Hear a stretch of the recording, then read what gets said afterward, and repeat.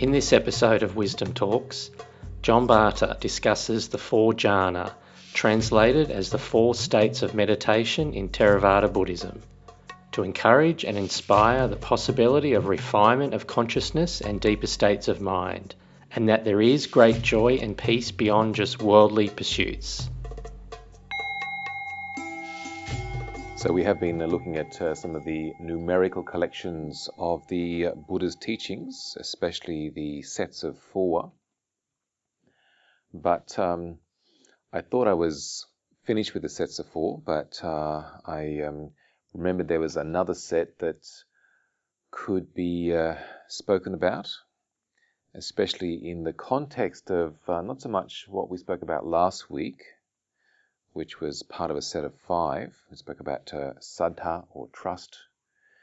But before that, we spoke about the four Arya-Pugala, the four stages of enlightenment, or the four levels of enlightenment, the four enlightened people, so four different stages. And then even before that, the four ultimate Buddhist concepts. So very powerful concepts that transcend the mind beyond mundane worldly issues and stresses. And so I thought to add into that another set of four that is also quite special and refined, spiritual in a sense. Maybe to lead into this with a reminder of a Buddhist trinity. So whilst we spoke about a number of factors of three in Buddhism and in the Buddha's teachings, the practice trinity in Buddhism is Sila, Samadhi, Panya. Sila being a foundation of moral conduct or ethics or wholesome living. So living and engaging in a wholesome, moral, healthy way, which helps the mind-body develop a degree of health and ease and joy, certainly the mind free from regret, remorse, guilt, shame, fear, angst. So foundation in wholesome conduct. Second is the element of samadhi, which translates usually as concentration, often spoken about as meditation, but more specifically concentration and even a coalescence of mind, a focused mind developed through meditation, which often is the result of being able to live in a wholesome, healthy, meaningful and moral way of life that allows the mind to calm down and be more focused easily, as opposed to being stressed by fears of getting found out. Will they find out? And what if they do? And maybe I shouldn't have done that. So regret, remorse, guilt, shame, which uneases the mind for meditation. And then as a result of a calm, clear mind developed through meditation practice, then there is the third practice element, which is panya, being wisdom, or understanding, insightful understanding, wisdom. So this trinity of practice within Buddhism, morality, meditation, wisdom, becomes a real helpful template for engaging into life from. But this evening, to emphasize that middle factor of meditation, and especially in the context of what is spoken about as the 8 practice factors for living consciously in Buddhism, which certainly summarize down into morality, meditation, and wisdom. So the 8 becomes the 3. But the 7th and 8th factor, as the right, wholesome, skillful use of mindfulness, and especially the right, wholesome, skillful use of meditation, so Samma Samadhi. And whilst samadhi is a level of meditation, a state of consciousness where the mind is focused, one-pointed, but that can develop into a deeper state or deeper states of meditation, which become the four jhana, Jhana, the four jhana. And jhana, another word for meditation, but it more specifically means absorption. So these are deeper states of meditation, meditative absorption. And so I thought to talk about what these are, and in that appreciating that they are not easily developed.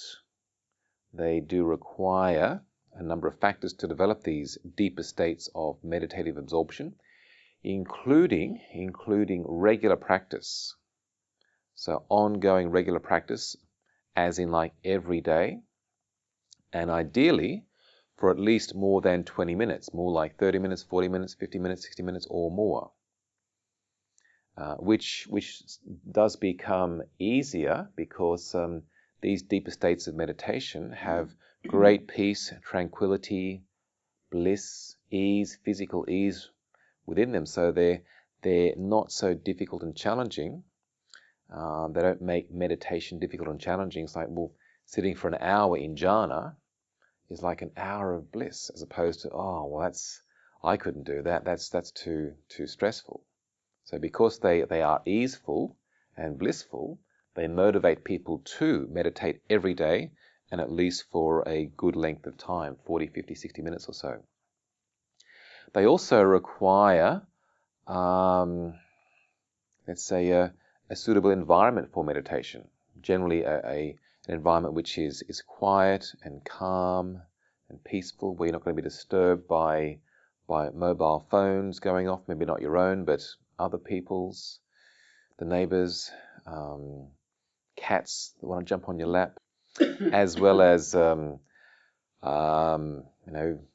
busy mind that has lots of to-do lists in it that often disturbs people. They sit down to meditate, but after a while think, oh, well, actually I should do that, and hence these meditations, these deeper meditations, are often more practiced by people that are devoted more specifically to meditation practice, such as Buddhist monks and nuns, where part of the reason of becoming a Buddhist monk and nun is to move into an environment that facilitates the possibility of mental development, especially through meditation.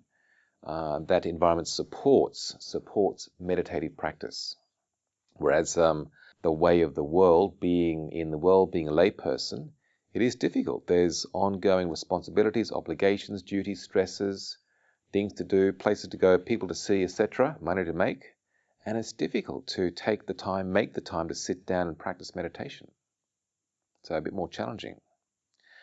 However, it is not impossible for people to develop these deeper states of meditation, and in the context of the Buddha's teachings, there are discourses of the Buddha where there is really speaking to lay people about developing these deeper states of meditation, also where lay people talking about their deeper states of meditation, but it does require great commitment and effort.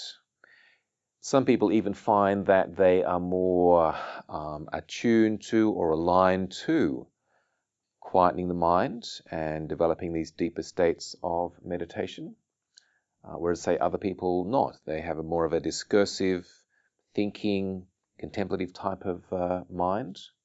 So in a way it becomes like two types of generalized minds, a mind that is easily calmed and easily quiet, maybe more of an introspective, calmer person, as opposed to the extrovert, outgoing, thinking type of person that maybe is more aligned to meditation that is of a contemplative nature, to do with some thinking, some vipassana meditation, so a bit more thought, contemplating, reflecting. Even where in the story of the Buddha and the early early Buddhist monks. There were two very well-known enlightened disciples of the Buddha. They were actually two friends before they actually met up with the Buddha, two friends that were practicing meditation, spiritual practices, yoga and so forth, and they decided to listen to the Buddha and felt inspired to go forth to become ordained into the Buddhist tradition. And so one of them was Sariputta and the other was Moggallana. And they both did achieve or realize full, complete spiritual enlightenment, however, by different avenues.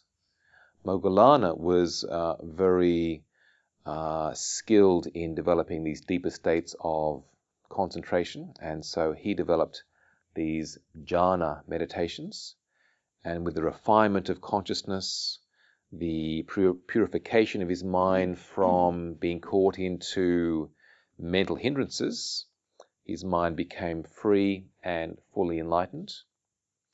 And Sariputta was more inclined towards discursive thinking and reflecting, and so he became enlightened more through a vipassana process, so insight, investigation. Vipassana, vi is a prefix meaning into, and passana means seeing, so seeing into or inner sight, so insight into the nature of reality, conditioned reality and unconditioned reality. So two ways. And it's even said that generally speaking, the Eastern mind is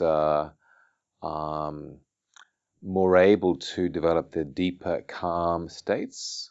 The Western mind, which is a bit more active, unsettled usually, questioning, doubting, tends to go more for the insight meditation approach. However, this also aligns with the fact that in the West, it's very, very, how to put it, there's very few places that you would find as meditation centers that are focused on developing these deeper states of meditation. There's more meditation centers that are about vipassana.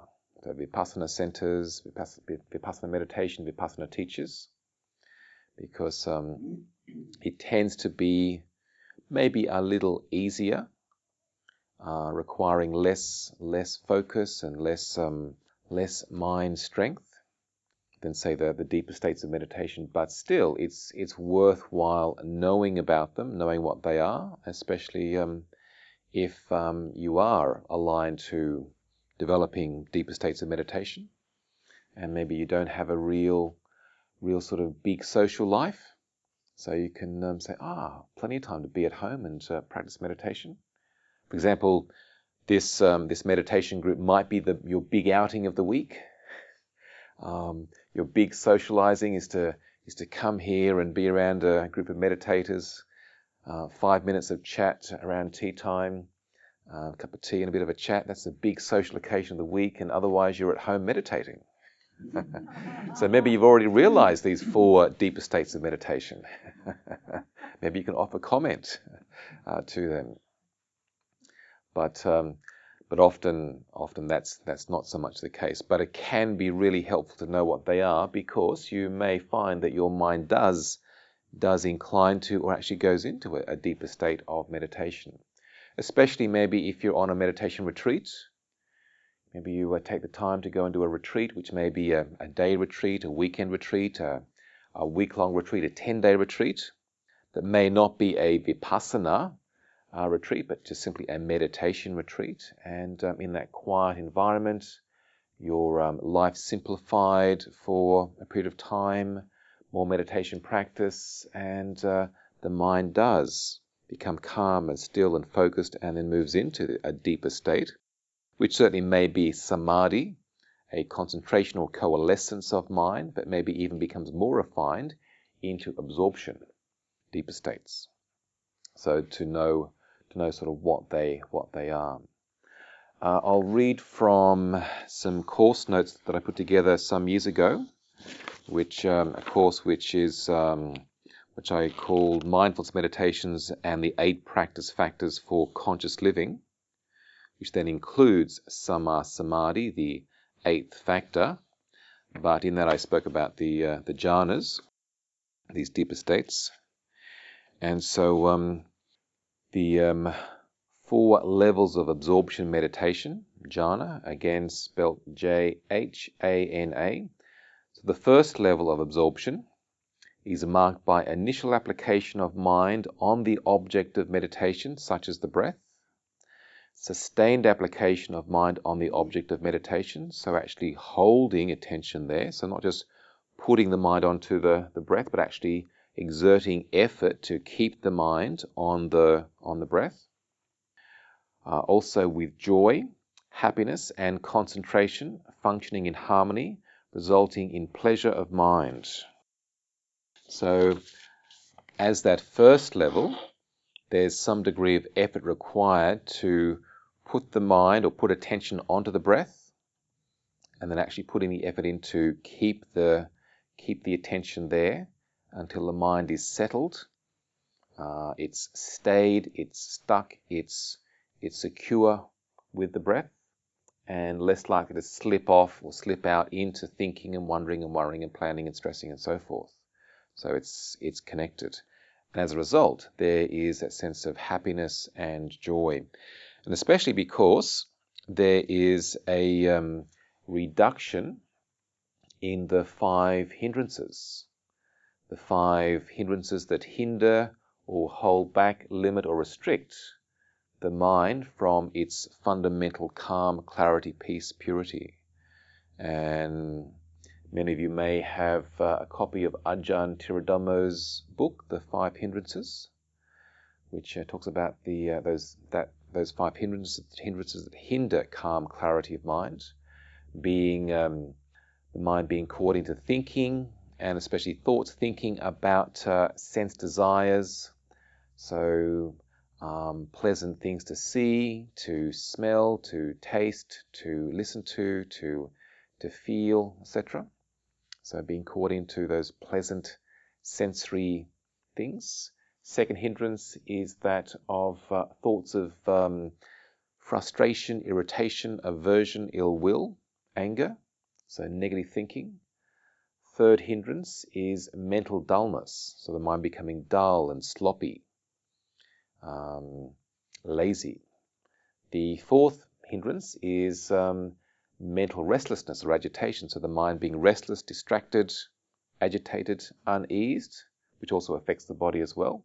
And the fifth hindrance is the mind being caught into thoughts, doubting thoughts, skeptical thoughts, thoughts of no rational, logical reason at all, but just skeptical doubt. So these become the 5 hindrances that limit the mind from being calm and peaceful and pure. So in the first level of jhana, the first absorption meditation, the hindrances have been subsided. The second level of absorption results when the mind is free from any thought associated with the initial and sustained application of the mind.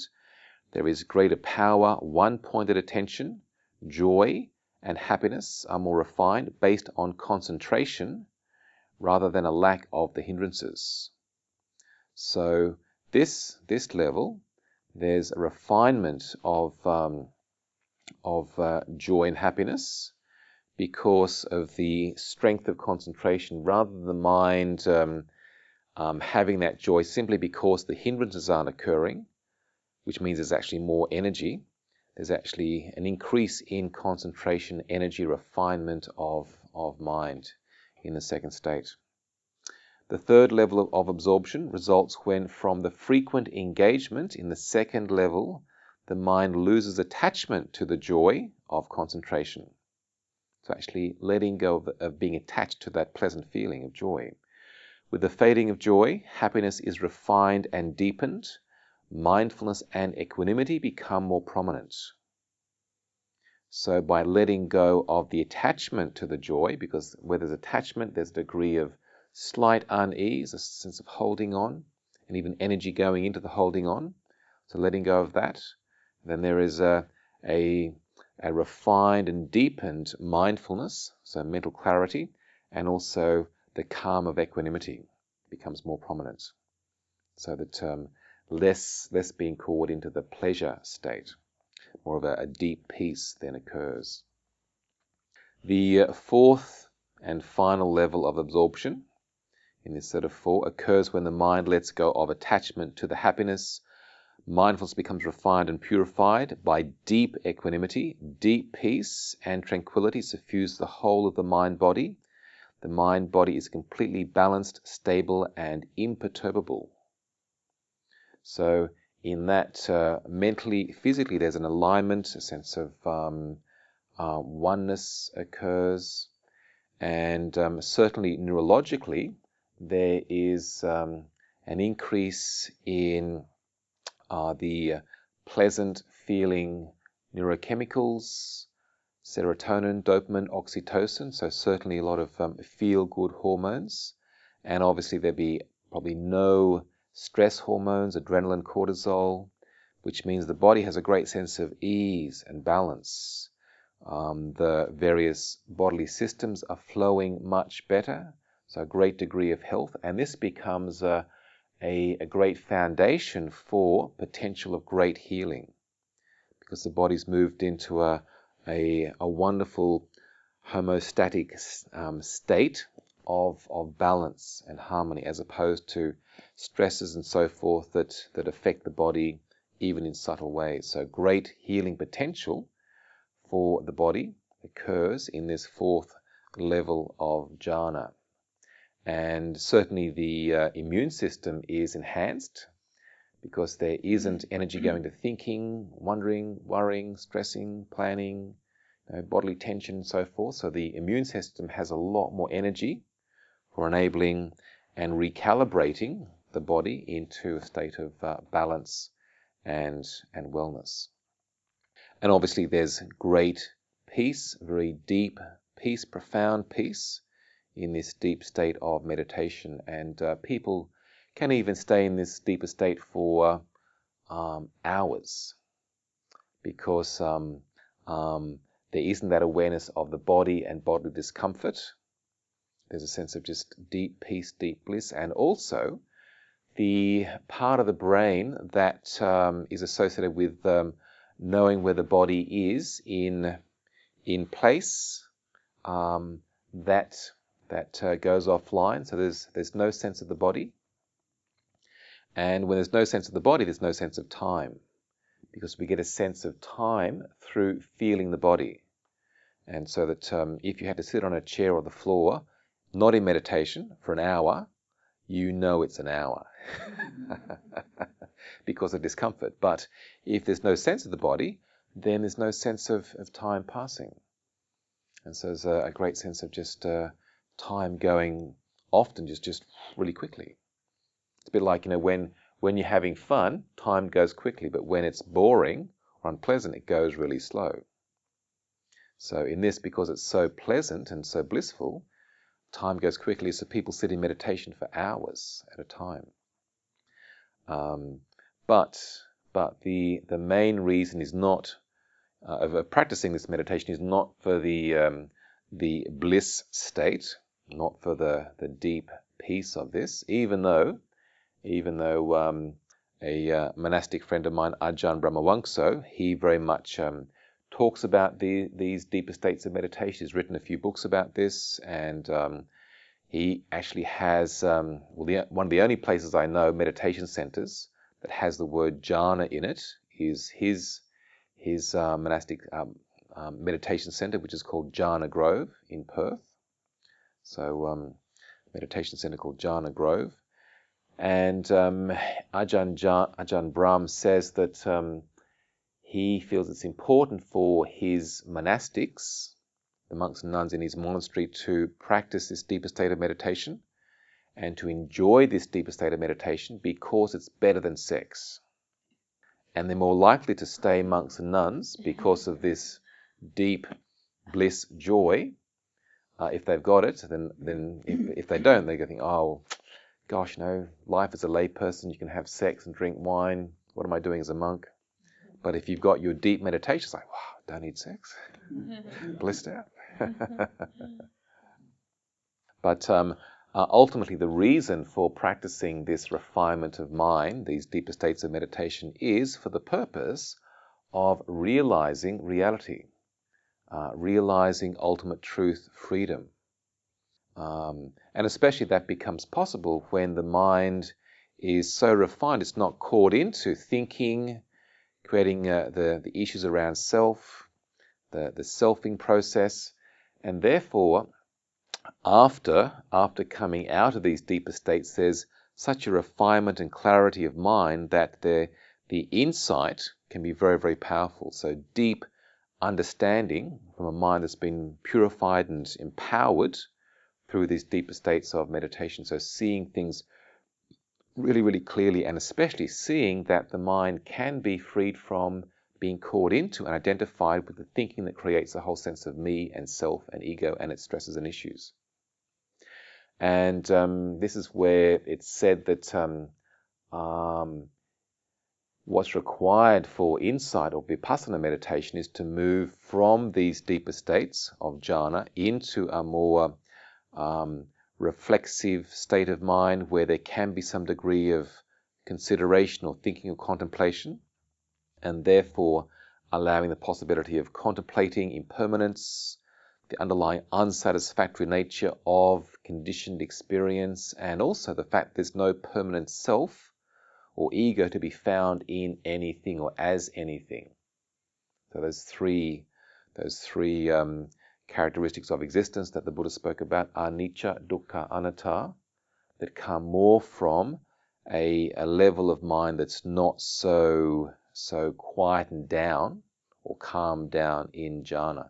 This is where you may have heard Ajahn Tiradhammo talk about him asking Ajahn Chah, our teacher in Thailand, how calm do I need to be for real insight? And Ajahn Chah would say, calm enough, which says a lot. It's so calm enough, not too calm that the mind is so tranquilized that one gets stuck in this deep, blissful state, but not restless to the point where there's not enough focus to actually look at reality and be able to consider things. So it's sort of like the middle way, calm enough for clarity and consideration to occur. So these four states of meditation are the potential for people to develop. Again, one doesn't necessarily need to develop them for deep insight, wisdom, and for enlightenment. They certainly can be a way to refinement of mind, enlightenment, liberation, freedom, and certainly they become a source of great joy and pleasure. And even in a worldly sense, the fact that if you are able to develop these deeper states of meditation, then it becomes financially very helpful, because you're not looking out for buying another new whatever to get a dose of bliss or joy, because you say, well, actually, I don't need that.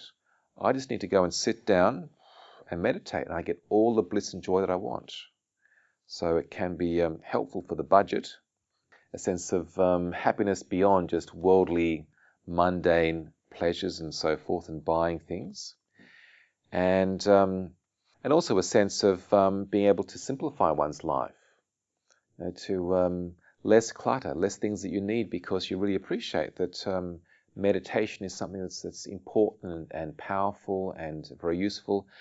And especially, I mentioned this to some of the older people that are practicing meditation, that as our bodies get older and we're less able to use these as our primary source of pleasure, we decide maybe I can't go bungee jumping every week, maybe I can't go abseiling or rock climbing so much, paragliding, skateboard riding, etc.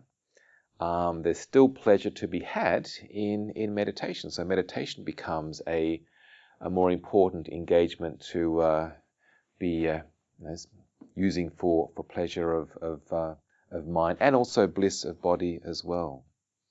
But I think that through these deeper states of meditation, they develop great peace, great joy, great clarity, and they, in a way, benefit the world, because there's so much in the world these days that's pretty gross, whether it's gross pleasures or gross activities, and there's no end to that. People even need sort of more of the same, up the ante to get the same sort of buzz, and there's no end to that, and which certainly spins the wheels of capitalism. You need more of the same thing to get that same hit that you got before, but meditation becomes an avenue where you can have that deep joy, peace, calm, well-being without having to get an extra dose of whatever to have the same hit. So meditation can certainly be a wonderful way to help heal some of the issues of society on our planet in contemporary times. So for yourselves then, any questions or comments about these deeper states of meditation? John, do you start out with the intention to do some reflection and Vipassana meditation, or does it just happen? Both, or either. So that if you start out with the consideration that I'm going to practice some insight or Vipassana meditation, and the theme of my meditation will be focusing on the bodily experiences, maybe sensations in the body, and I will choose the topic of impermanence. So I'll notice impermanence in the body with regards to the coming and going of various sensations. So that becomes the focus. So whether it's sensations, or it might be feeling states, or it might be mental states or mental content, that becomes the four foundations of mindfulness. So mindfulness of body experience, felt experience, mental state, mental content, and reflecting on those from the point of view of either impermanence, unsatisfactoriness, or no permanent self to be found in any of them. So you can choose one or all of those three things. Or otherwise, it may be that in the Vipassana meditation, you may sit doing some mindfulness of breathing, calm, concentration meditation, and then just feel that it's just sort of right to then become aware of some insight which may occur because there's an emotion that's come up, or there's a sensation of pain that's come up, and then you maybe use the insight approach to look at and notice the nature of the pain or the emotion or the particular mental state that's arisen naturally in the meditation. So both ways can be used. John, many people think the idea is to eliminate thought, but if you were focusing on a particular theme or idea in meditation, wouldn't that involve thought? Would that not work against the putting the mind in neutral? A little bit, but generally you'd put the mind in neutral first.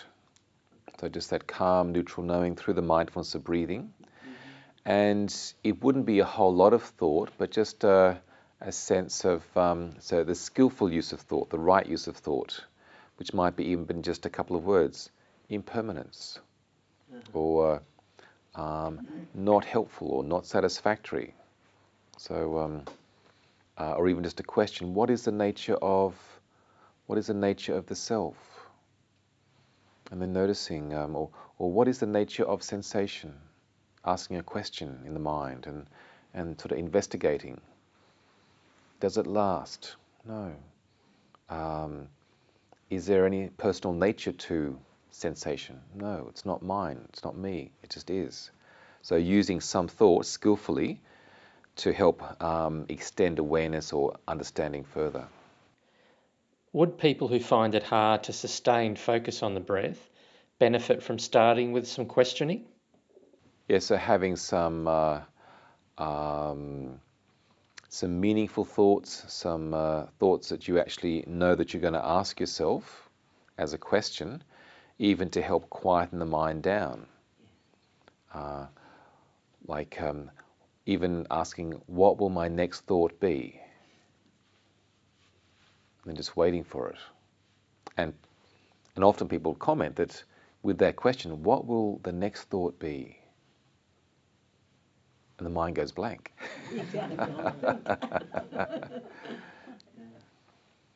So thought can be used skillfully, and that would be the samma sankappa, the right use of thought, right skillful use of thought. It's interesting that Western science, certainly Western psychology, has not investigated the mind to the depth that Eastern psychology through meditation has. So meditation has been a very powerful avenue for cultures of the East, especially the meditative traditions, to investigate and contemplate and reflect upon not just states of mind, but even deeper states and refinement of consciousness. So there's a lot that the West can learn, and especially through actually practicing meditation, so then people can actually see and realize and experience for themselves these deeper states of mind, beyond the theory, the theoretical ideas of it, to actually know from experience. Well, certainly as Western science has looked deeper into the brain and the neuroscience and neuropsychology, then obviously moving into how the brain functions in the context of meditation, and not just what goes wrong with the brain and the mind and mental health, but its potential for wellness, clarity, and deep insights. So meditation becomes an avenue for that. John, why do you think it's Eastern culture where meditation arose? Well, I don't know the direct or even correct answer for that, but only to say that from what we know, the Eastern culture is an older culture in terms of civilization. So a more advanced and developed civilization than, say, the Western culture. So the East, India, Asia, had philosophers and degrees of science long before the West did. The West was still, in a way, running around in skins and sort of